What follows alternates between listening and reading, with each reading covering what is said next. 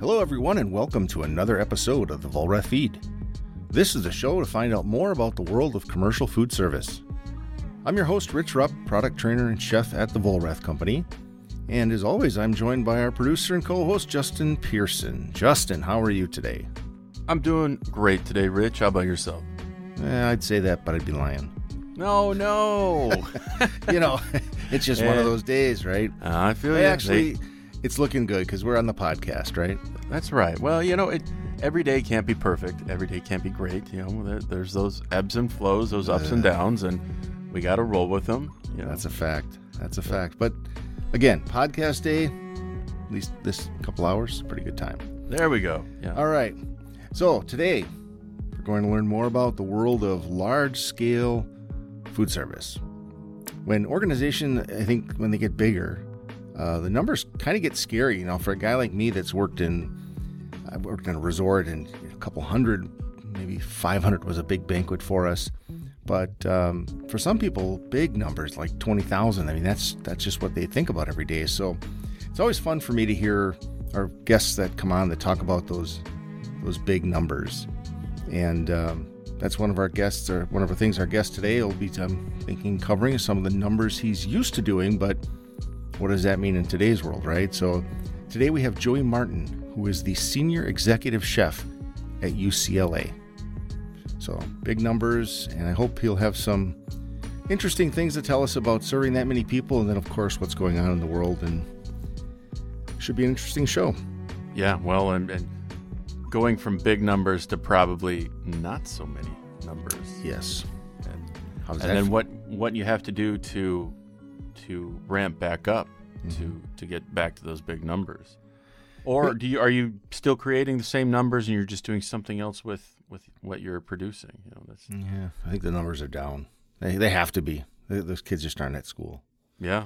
And, I feel bad for the kids because college is a time where so many kids, you leave home, a lot of kids for the first time, maybe, go to a place maybe you want to always go, like a kid from small town Wisconsin. Maybe they want to go to UCLA, see what that's all about, and decide for themselves if they like that lifestyle or if they want to come back to a smaller town in, say, the Midwest. But I do feel bad for the kids. Some of the teachers, probably not so much the schools, but the kids and some of the teachers, I think.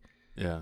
I feel bad for that. And well, yeah, they really are being deprived of a lot of that college experience where you do so much personal growth and you're figuring out who you are, what you want to do, and hopefully you figure out what you want to do. I mean, it took me forever, and I still feel like I'm figuring that out day to day.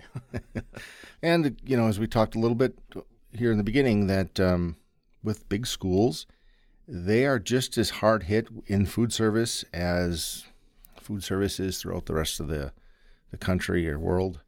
It's one of the hardest hit areas with COVID going on. So we'll be interested to hear what Joey's thinking there. He's a creative guy. He's worked in a couple other places. He's worked at the Ritz. He's worked at another big outlet, Staples Center. So some big places. He's got to be used to those larger venues. Yeah. And how that's changing. Yeah, but I'm sure working at Staples really set him up for UCLA, dealing with large volume and diverse vendors and diverse clientele as well. I'm sure he's got some good stories about it all, so hopefully we'll look forward to that. Another area that I'm sure Joey has to deal with is, think about a school like UCLA. When the kids come to visit that school, food service is absolutely viewed as one of the draws. Is my kid going to have a nice place? Is it diverse enough? Do they have enough different, not only types of cuisines, but settings that you can eat in? Is it spaced out? So the more of those you have, I'm sure as a big school, you can afford to have a lot of them, the more of those you're going to have to shut down. And how do you decide that? How do you shut those down? And which ones are the ones that go first, and how do you pare that back and still offer a diverse enough menu for all the kids that have those dietary restrictions, or they have those certain foods and cuisines that they really favor. So there's got to be some thought put in how do you go from all those different outlets and concepts down to just a handful. Yeah. Yeah. Well, I would be willing to bet that it might be similar to what a QSR does when they're evaluating ingredients on their menu. And when they decide to cut something because it is only used in one thing, there's probably some correlation there as to what formula works for when you have to roll back on certain items. Right, but if you have an area that's, say, Mexican food, I mean, that do you decide that you're going to try to roll some of those entrees into another area so you still offer that type of cuisine? But what if it's Indian and you can't easily roll in maybe I don't know. I think it's just going to be interesting to hear how he's juggling it all and trying to be accommodating to all the students, his customers, keeping in mind the diets, like we talked with Carol from UCLA about the dietary restrictions and the things that students are looking for in that area now. He's got to balance all that. As with all our guests, the things that they do every day that we don't really understand until we talk to them. It'll be interesting, I'm sure. Well, Justin, I think we need to get to the meat of the show today, all this food talk we've got. And just to remind everyone then, our guest today is Joey Martin, who is the Senior Executive Chef at UCLA. Joey, welcome to the Vollrath Feed. Thank you guys for having me. Really appreciate it. Our pleasure. Thank you. We appreciate you taking the time to join us. I know you got a lot going on right now. You've got school and trying to get that going. You're UCLA and in Los Angeles, the COVID stuff right now is a big thing, and you've got your plate full. We do for sure. The numbers are going up, but we're doing our best to mitigate all these unfortunate circumstances. Right. How do you go from what kind of numbers you were serving before this all hit to where you are now? I mean, that's just got to be quite a process. We were talking before just about how food service in college and university has got such an emphasis lately as really a draw to come to the school, and now you've got to decide how to pare all that back and manage that. How are you guys doing? We're hanging in there. We have such a great team here. They're all professionals. Once this hit, we were going from 32,000 meals and a catering business that was going through the roof to nothing. Everything shut down, stopped. We had to pivot quickly and make sure that we took care of our ladies and gentlemen first that work for us, but then also figure out what students are going to be on campus still and figure out how to take care of them. So this is probably the most trying period in my career I've ever faced.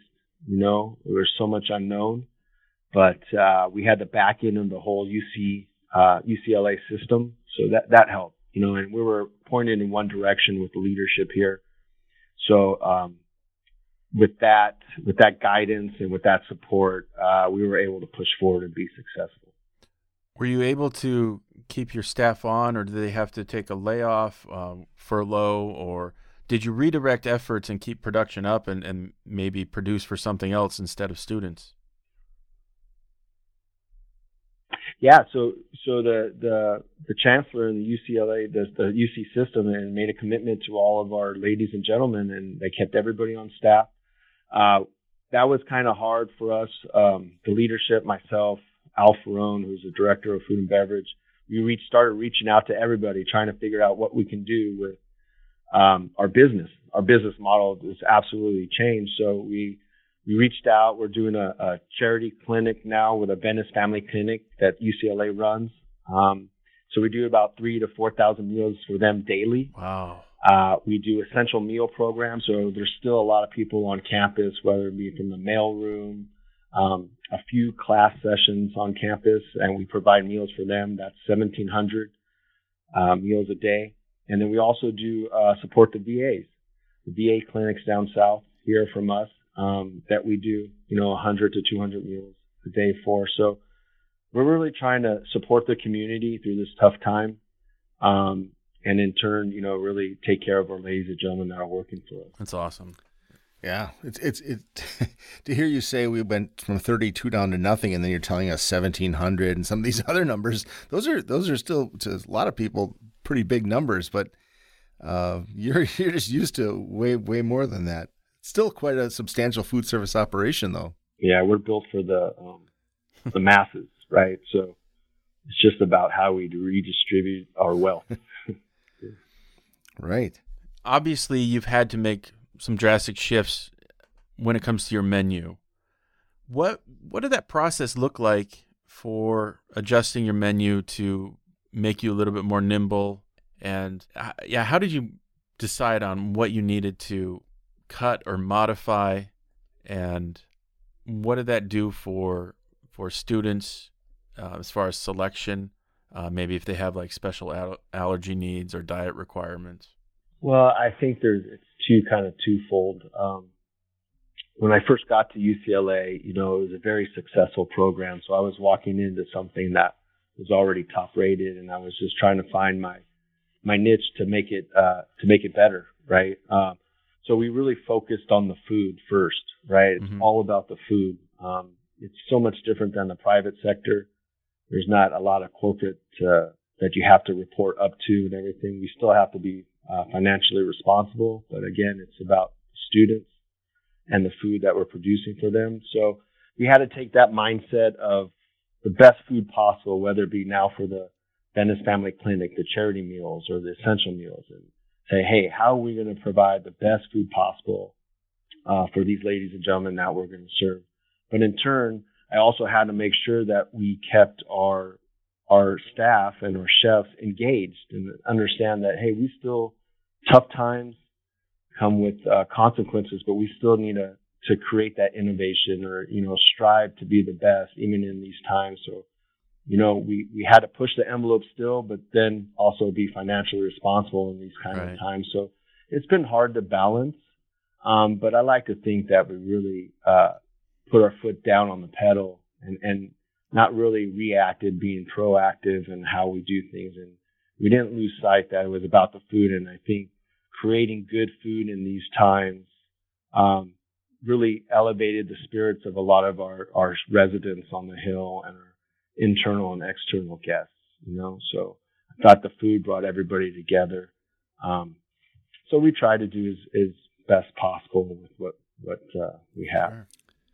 So speaking of the food, I know you are a big advocate of the menus of change, and that's all about plant-based and sustainability and all those things. Are you still trying to keep that involved in what you're doing, or? No, I think that's part of our culture, right? So there's no way that we're going to ever leave that mindset, that drive to kind of inspire that kind of change.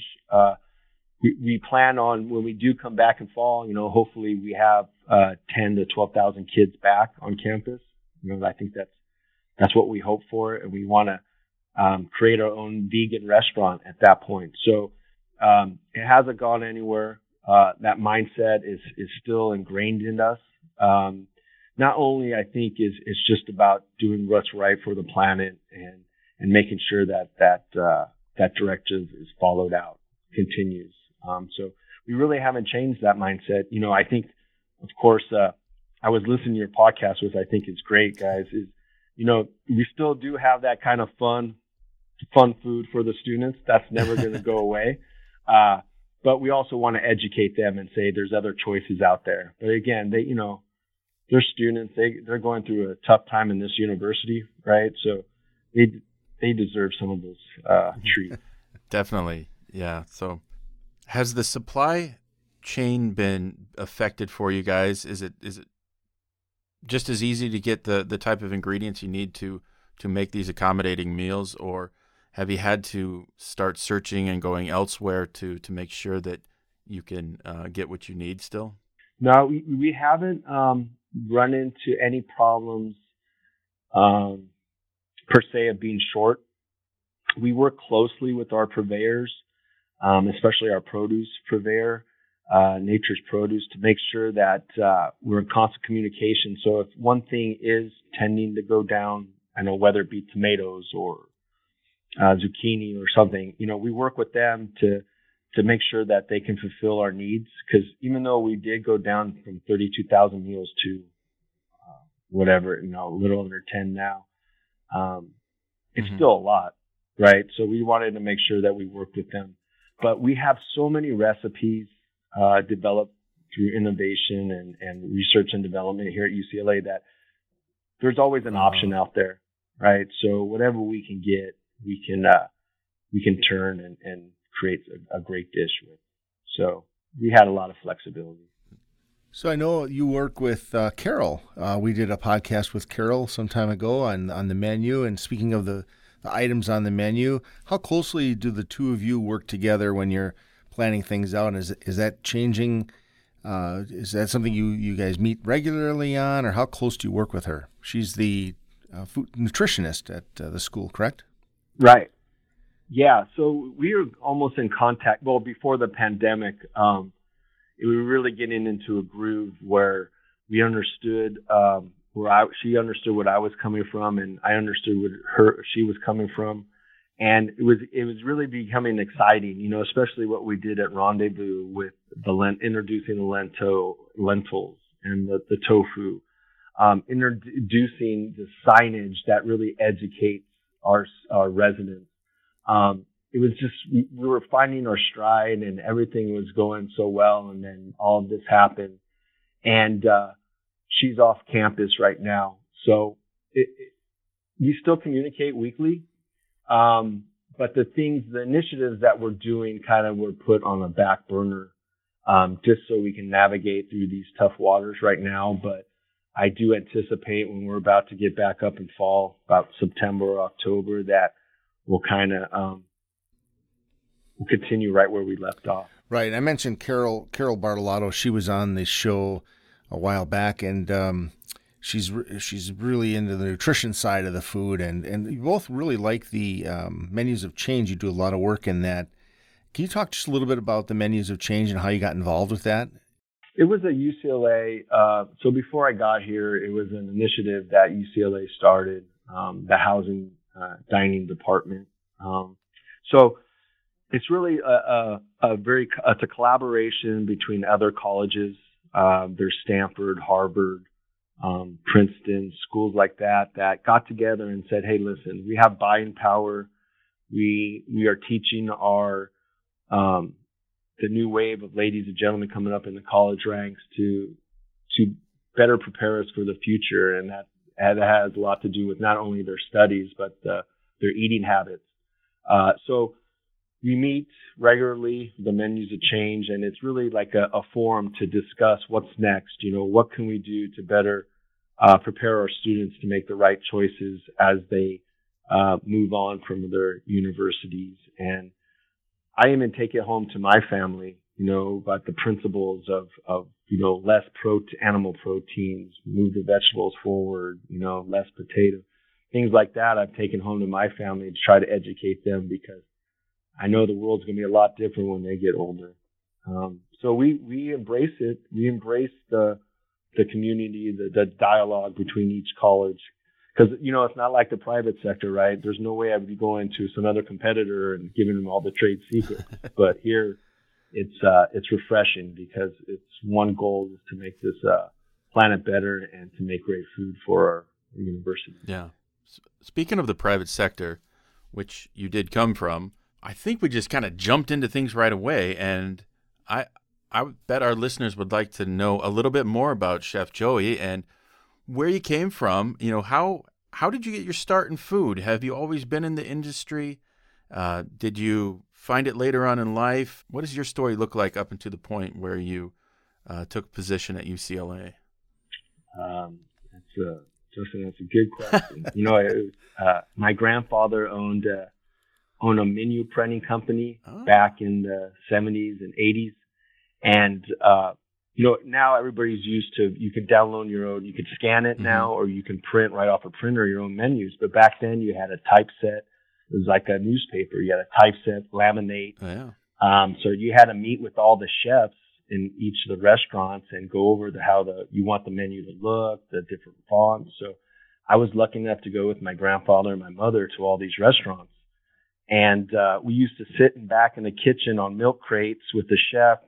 He would pair my grandfather a few dishes, and they would sit down and talk about the menus, So I kind of was a deer in the headlights. This is the greatest thing ever. I get to be in the kitchen eating all the time. Little did I know how much hard work goes into preparing all these dishes, right? So that was kind of my start. I went to a few years of college, and I just realized, this isn't for me, right? My passion's been food. So I was lucky enough to get a job at the Ritz-Carlton. My brother helped me get a job at the Ritz-Carlton in Naples, Florida. Yeah. It was my first job. I went to culinary school. I got off the plane, went to work, thinking I'm the toughest kid on the block. I could cook anybody on the table. And then that was a harsh reality. The first day they asked me to open 500 oysters. And, in culinary school, you open 5, 6 maybe, and you range them on the rock salt. It's all easy. Well, the next day after opening 500 oysters, I realized that my life was taking a different path than this glamour and glitz and glamour of being in the back of a restaurant. I couldn't barely move my hands. It was very humbling for me.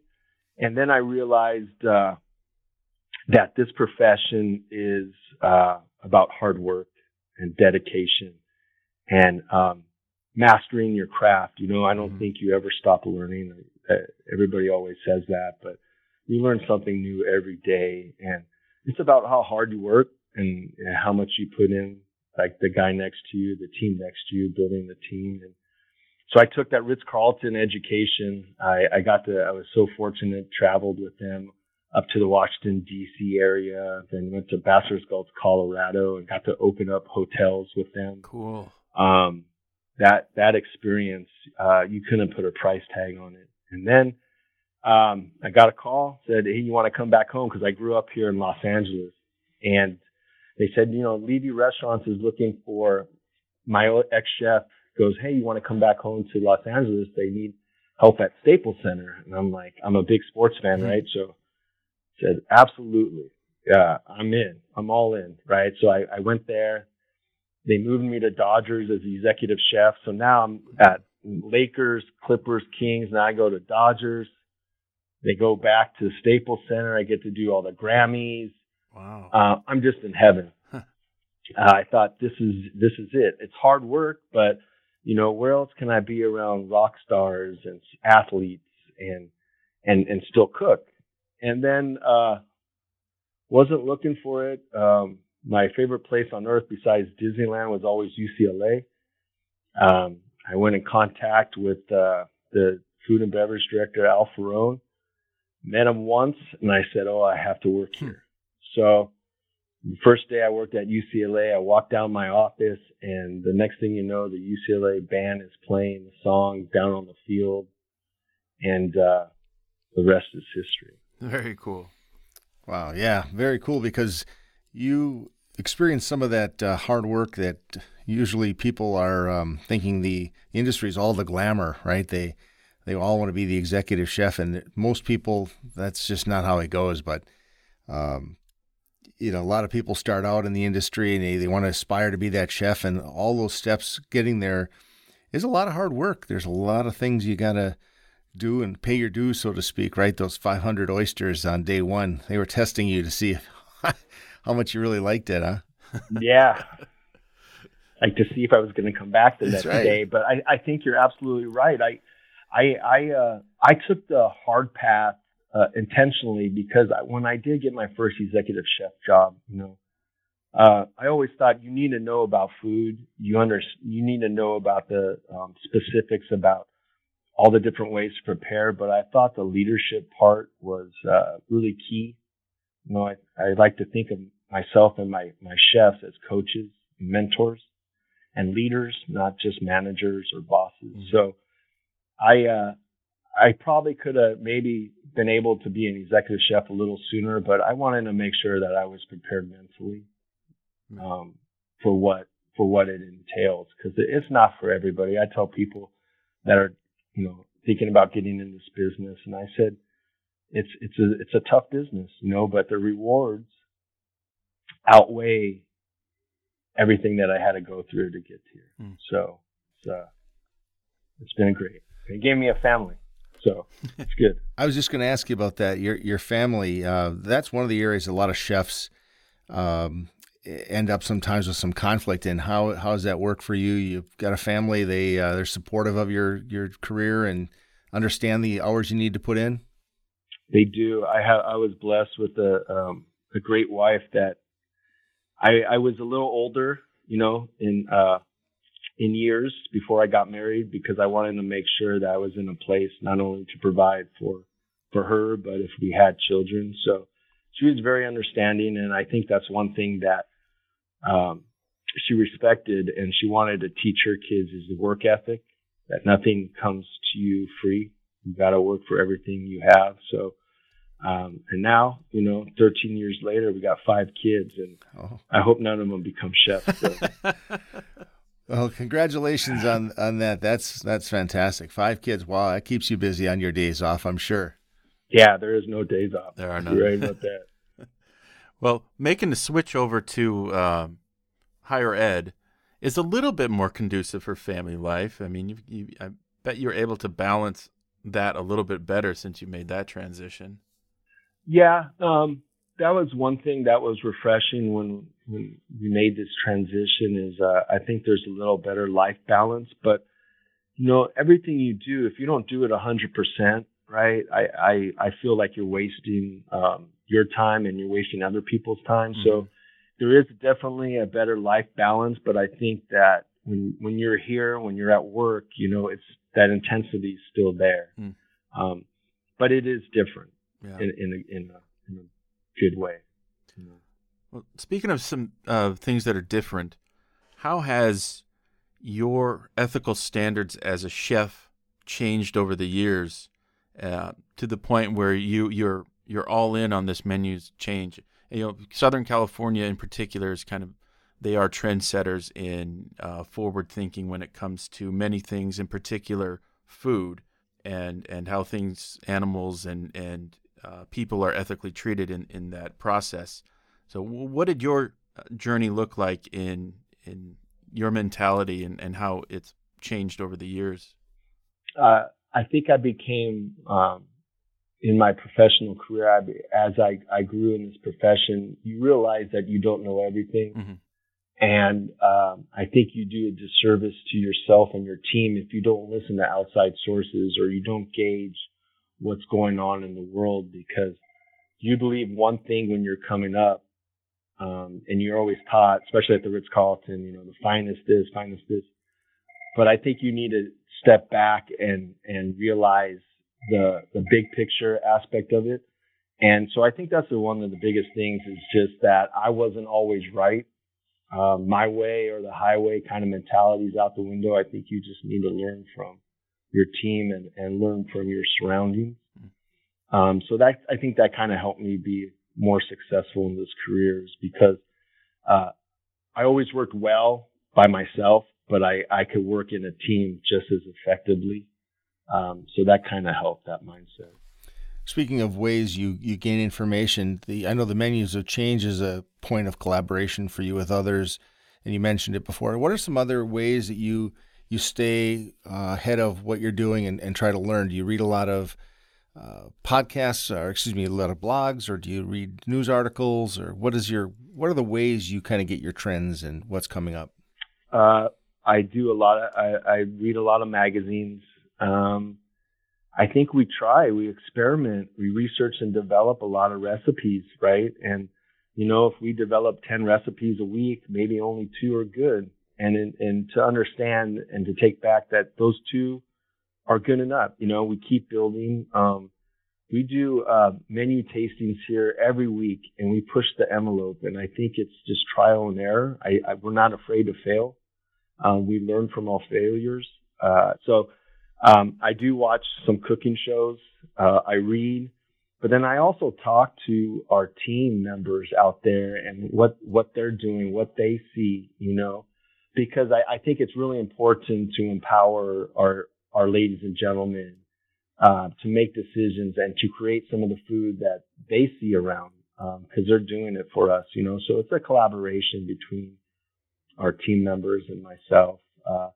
But if I had to say where we do it, I think it's just with trial and error and things we see in magazines that we want to try. That how can we put a twist on this certain things, So when you are creating new menu items, what does that process look like? Do you have a certain number of ingredients that you're like, okay, this is what we have to deal with, or is like anything open?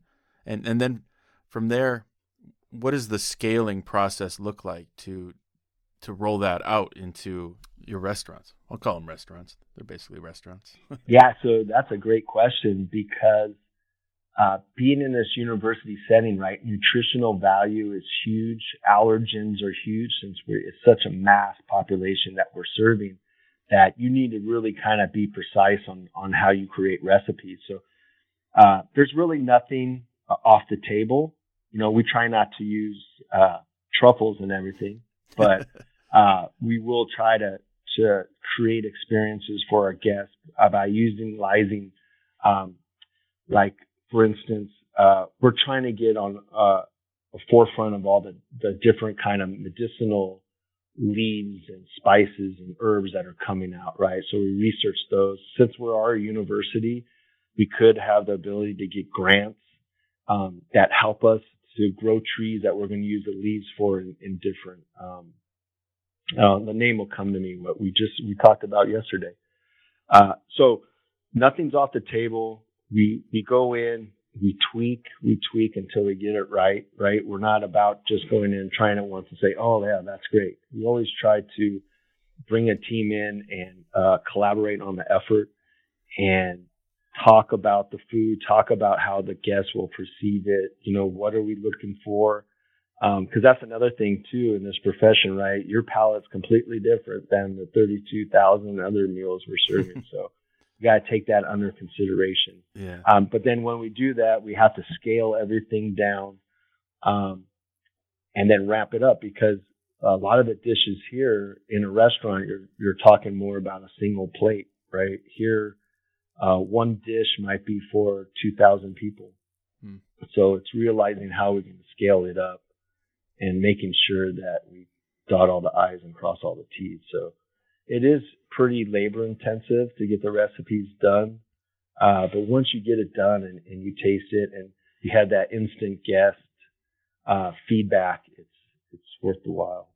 How much time do you actually get in the kitchen cooking in? I mean, with all the things you've got going on, there's a lot of, sounds like, non-cooking kind of activities. And how much time do you still get? Do you still work the line, so to speak? We call it in the restaurant the line. Do you still get to work there sometimes? Or Yeah, no, not really. I think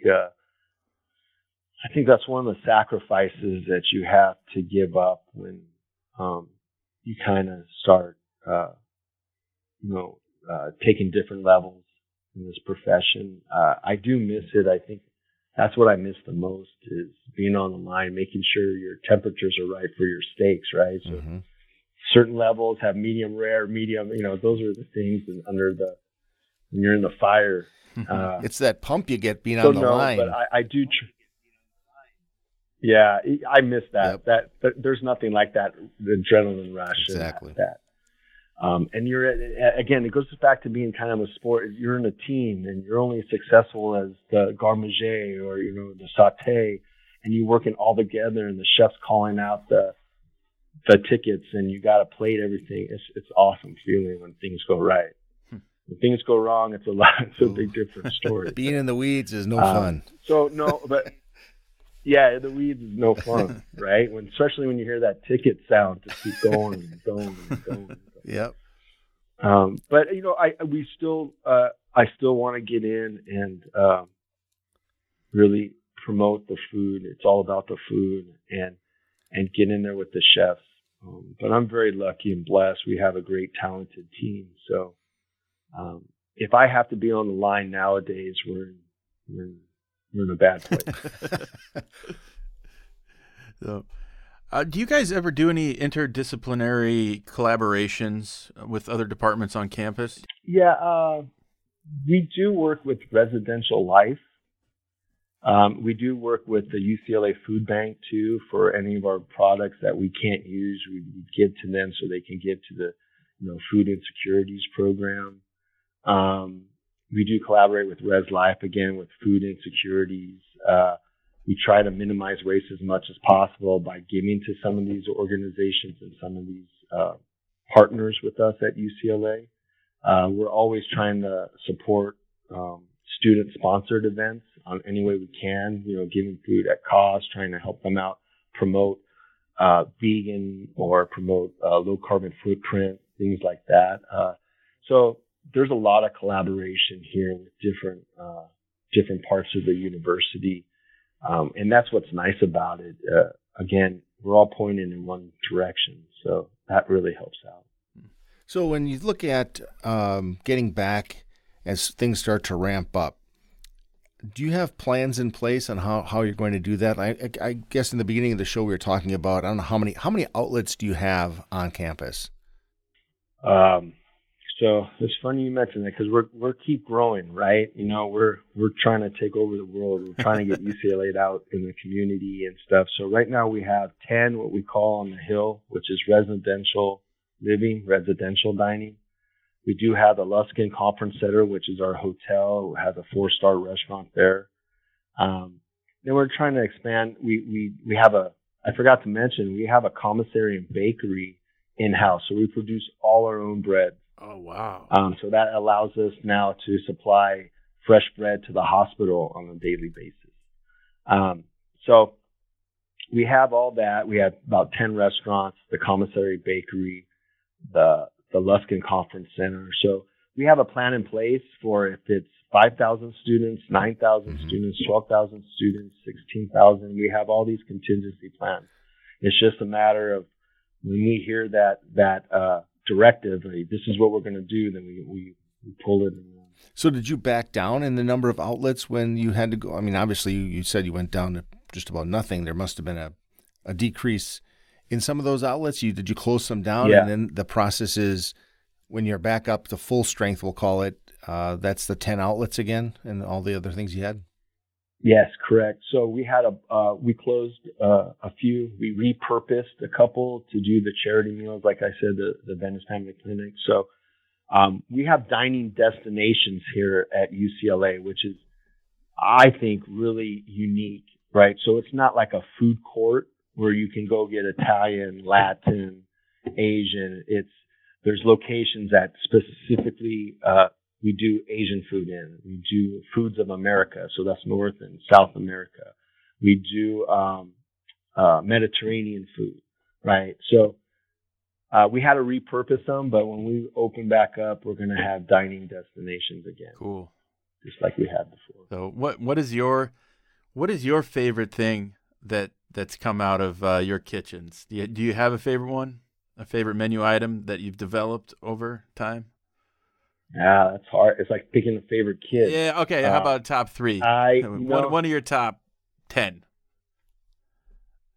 Well, we developed this concept where we change it weekly, right? So it's called Bruin Bowl. Mm-hmm. And everything comes in a bowl, and we have a Mediterranean bowl, we have an Asian bowl, we have an Indian bowl, we have a farm to fork bowl, and then we have a Latin bowl. So you can go through and you pick out of 6 different proteins, 6 different bases. So that's something we just recently did that I think is unique because we can change it every week, right? So that took a lot of planning to make sure. Now when we go up and running and we serve 6,000 people out of there, that's going to be a telling sign of how well we prepared for it. But I've been so blessed that we have so many different destinations, right? So I literally can wake up in the morning, think about what I want to eat for lunch or dinner, and then we can go create it. So that's been a good experience. I think I would just be paralyzed by choice. There's just so many things. Yeah. And then don't even start with the bakery with all the cookies. Oh, yeah, gosh. Brownie and desserts. That's just the whole decadent nightmare. Well, you certainly are blessed being out in that in the environment you're in with all the fresh produce around. Do you change your menus understanding seasonality of some of the stuff, or do you work with a local supplier that just constantly lets you know what's coming up or what to expect, or how do you always make sure you're fresh and getting the highest quality food? No, we work closely. His gentleman's name is Blake, and we're talking every week about what's coming up. We're very seasonal driven here. So a lot of things, summer is, of course, the slower time for us where there's a lot less residents on the hill because summer session isn't as popular for the quarter, right? So, and that's the toughest part because summer is so beautiful for all the stone fruit, all the different tomatoes, right, and everything. So, but we're seasonally focused, and being in California, you know, especially with the weather, like right now, the weather outside is 76 degrees. Oh, that's gotta be rough. We're blessed to go into September and October with a lot more produce, great produce than most of the other part of the nation. But we go through, and then we also work with our farmers saying, hey, listen, I have 300 cases of zucchini that I need to push out. I don't want to go bad, right? So we'll buy them all up and disperse them through all the different outlets and use them up. So that's kind of our part to not only help our purveyor be food sustainable, but us, you know, now saying, hey, listen, we can buy all of this. Like we developed a trash fish program, well, bycatch, we like to call it, bycatch fish program, where I like trash. You know, a lot of these fishermen were throwing thousands of pounds of fish away or grinding them up for fish food, right? So we committed to buy 2,000, 3,000, 4,000 pounds of a certain kind of species of fish to use up in our outlets, right? So yes, the price is good, you know, but it's not all price driven. It's about what's doing best for these fishermen and sustainability part of our world. So Joy, I just wanted to ask you, in the wake of COVID and hopefully coming out of it, what have been some things that you've modified and changed that you normally probably wouldn't ever have come across that you're like, hey, you know what? That ended up being a blessing in disguise, and I think we're going to continue doing things that way. Is there anything like that's come along that has changed your process or how you do things that you're going to keep? I think our team has bonded in a way that I don't know if we would have. I think we counted on each other a lot more during this time, not only professionally related, but personally related. You know, I think certain people have gone through certain things that are kind of eye-openers, and realizing that to really be successful, we need to look out for one another. So I think, you know, I like to believe that we're continuing to grow as a group, as a team. But I think this fast-tracked it a little bit, where a lot of the chefs now had to put on different hats, right? They work different locations. They've seen different things, right? So I think it continued, accelerated the growth period of, or how we became together as a team that I don't think without COVID would have happened as fast as it did. Wow, that's great. And when you can strengthen that team, everything gets better. Yeah, because it's about family. Joey, well, thank you so much for joining us here today on the show. We really enjoyed talking to you and hearing about what you've got going on in UCLA this year and coming up. So thanks again. And we always like to get with our guests and ask them about, at some point in your life, be it your career, personal life, or something, someone said something to you that you remember and you refer back to, be it a quote or just something that they said to you. Do you have anything like that where you'd like to share with our listeners today? I think it was, I have it here, but it was funny because it pertains to kind of food. Is failure is a condiment that gives success its flavor. Ooh. You know? So being in the restaurant business, I always thought of that one as kind of a good quote. That's a good one. Without failure, I don't think you grow. Yeah, that's a really good one. I've never heard anything put quite like that. So that's good. I may use that in the future. I like it. Yeah, I think it was Truman Capote or something. I can't remember exactly. Well, fantastic. And do you want to? We talked a little bit about menus of change. Do you have anything as far as how if someone wants to reach out for more information on Menus of Change, a website or? Yeah, you know, I think it's mcurc.com on the web. You can go click on there, and it can give you a resource to different recipes, different collaborations, and we have a lot of the universities that are participating in there, and how that you can get a hold of us is on the website. All right. Well, super. Joey, thank you once again for the time today. We wish you the best of luck coming up in your semester here at UCLA and in the future, and thanks again for being on the feed. Thank you guys for having me. Well, Justin, there we have it. Joey Martin. What a fun guy to talk to, huh? Good, interesting guy, and really. Yeah, I wish we had more time because I would like to go back and really, ask him about some of those stories at working with athletes and rock stars. That there is so much more. I think we really need to have Chef Joey back on the show at some point, just so we can shoot the breeze about some of those past experiences. But really, I gained a lot from talking with him today about how they were able, UCLA and his business there, they were able to stay focused regardless of COVID. It didn't affect their ethics and standards to stand up for what they stand up for, to continue to do so. So they were able to still provide the same level of dining experience for not only the students that remained, but also to the greater community at large. They took their efforts and they reached out and they were helping other people. It's not like anything they were doing was going to waste. Right. It didn't get them off their game of staying with the sustainability, the plant forward, the menus have changed. He said it was part of their culture there, so it's not something that was going to go away. It was still part of them, and it's so important to them to keep it. And like you said, they were able to continue on with that and just scale it back. It would have been easy, I think, to put some of that aside and just say, let's focus on getting something on the table. But they stayed with their mission. He said it's part of their culture, so that was cool to hear. Very nice. Yeah. When it's part of your culture, it's just when it becomes slightly inconvenient, you're not going to abandon it. Even when it comes really hard to do, when everyone has the buy-in on it, you're going to stick with it because that's a core value, and that's part of who you are and part of who your team is. So, all right, very good. Another one in the can, as they say, huh, Justin? You got it. Done and all right, done. With that, any closing thoughts from you for today? Yeah, as always, I would like to remind everyone to hit that subscribe button so that you don't miss another moment with a chef or food service industry professional again. And we would also greatly appreciate some feedback from you. Let us know how we're doing, what we can improve upon. And if you think of it, give us an idea for a future show topic. Right. Everybody, just if you want to, reach out to us at volbrathfoodservice.com/thefeed and let us know. We'd love to hear from you.